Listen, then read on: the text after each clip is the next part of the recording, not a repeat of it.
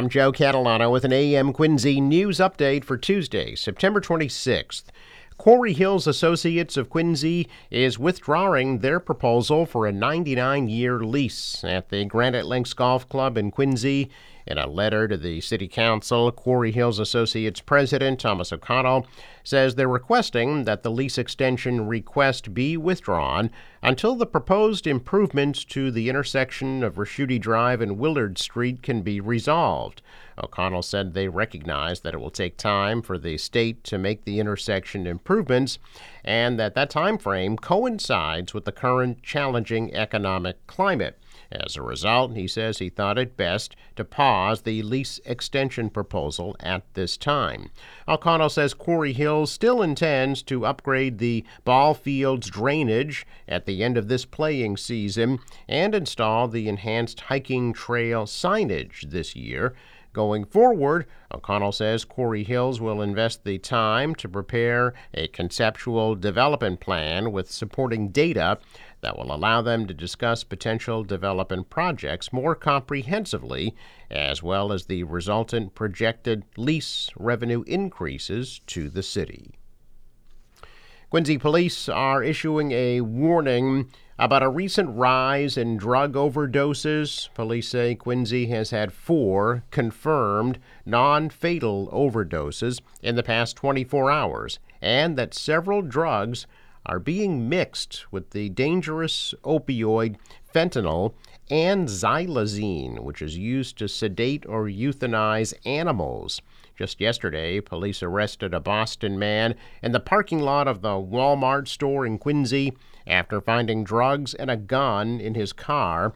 26-year-old Ivan Sabalos of Boston was apprehended by the police drug control unit. A canine discovered fentanyl, cocaine, and a Glock 9mm handgun with an obliterated serial number in a hidden compartment in the Ford Edge. Officers also recovered over $1,200 in cash.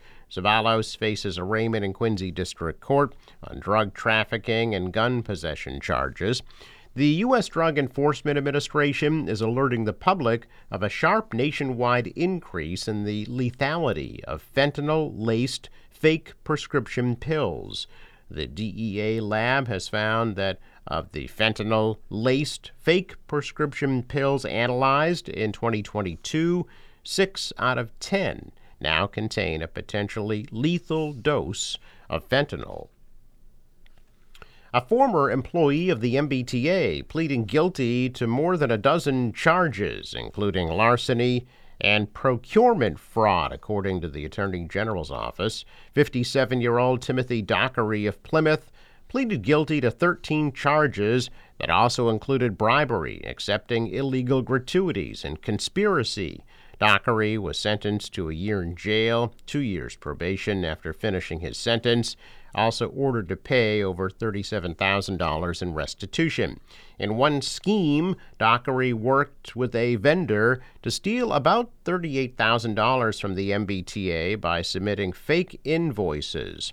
Dockery also allegedly received cash payments from the vendor in exchange for Dockery's help with tea procurements and projects. A lawyer for Dockery said he's pleased to have the 7-year-old case resolved. Dockery, who worked as a buyer for the tea, was indicted in 2017 and suspended. The Office of the Inspector General began investigating Dockery following a hotline tip in 2014. The Attorney General's office joined the investigation in 2016.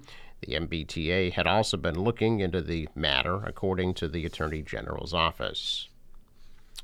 A group is looking to increase the minimum wage for workers in Massachusetts who also get paid in tips. One Fair Wage is seeking to get people in the service industry full minimum wage in addition to the tips they earn. The group has already made major inroads in Washington and Chicago, and it's now collecting signatures in Massachusetts to get a measure on the 2024 statewide ballot. Massachusetts law currently sets minimum wage at $15 an hour, but tipped workers get a base wage, also known as a service rate, of $6.75 an hour. Those workers must still be paid at least $15 an hour after accounting for tips. Legislation has been introduced to pay workers minimum wage across the board, and advocates think that would also benefit restaurant owners who struggle to hire and retain staff following the pandemic. One Fair Wage says that in just a matter of weeks, it's collected more than half of the 75,000 signatures it needs to get its measure on the 2024 Massachusetts ballot.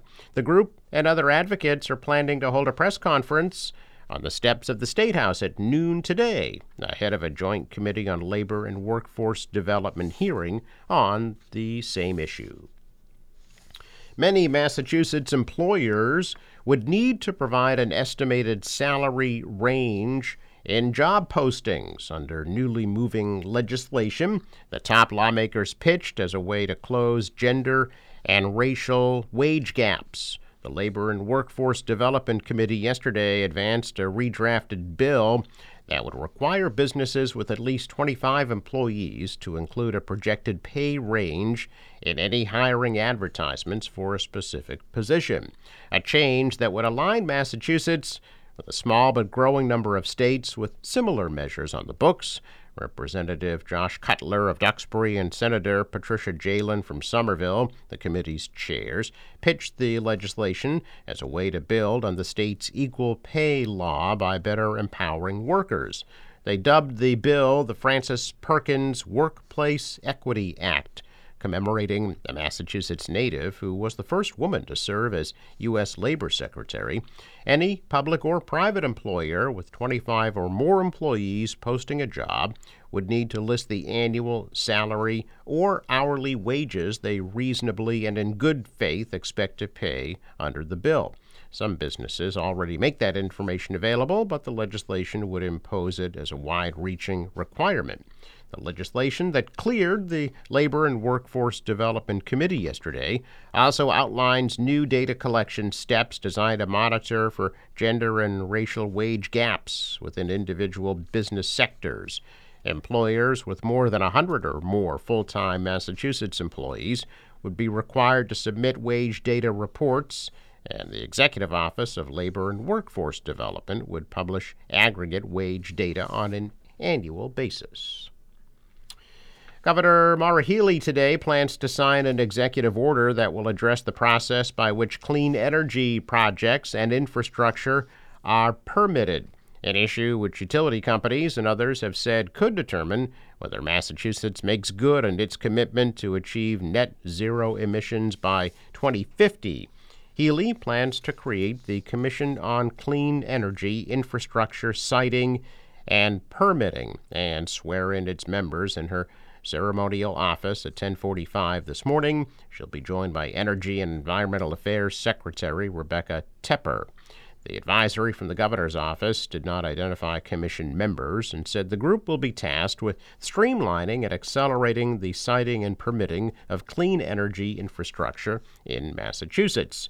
There is general agreement among utility companies, environmental activists, and others that the energy project permitting and siting process as it exists today is a poor model.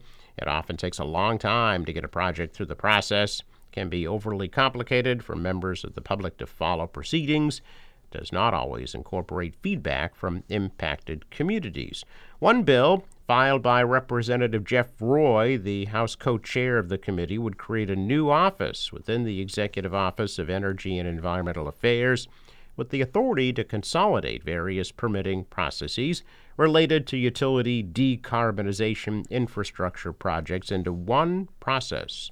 Supporters of the bill, including utility companies National Grid and Eversource, said the current permitting process creates unnecessary overlaps that cause delays and makes meaningful public engagement difficult and expensive. A check of business news this morning. Stocks opened the day in positive territory. The Dow was up 43, NASDAQ adding 59, S&P rose 17. Asian stocks mostly sank over worries about a possible U.S. government shutdown and the troubled Chinese economy. The dollar rose, the euro is down, oil at $89 a barrel. In sports, Tampa Bay Rays come to Fenway tonight for series with the Red Sox beginning at 7 o'clock. Forecast from the National Weather Service today, mostly cloudy and breezy. The high of 63.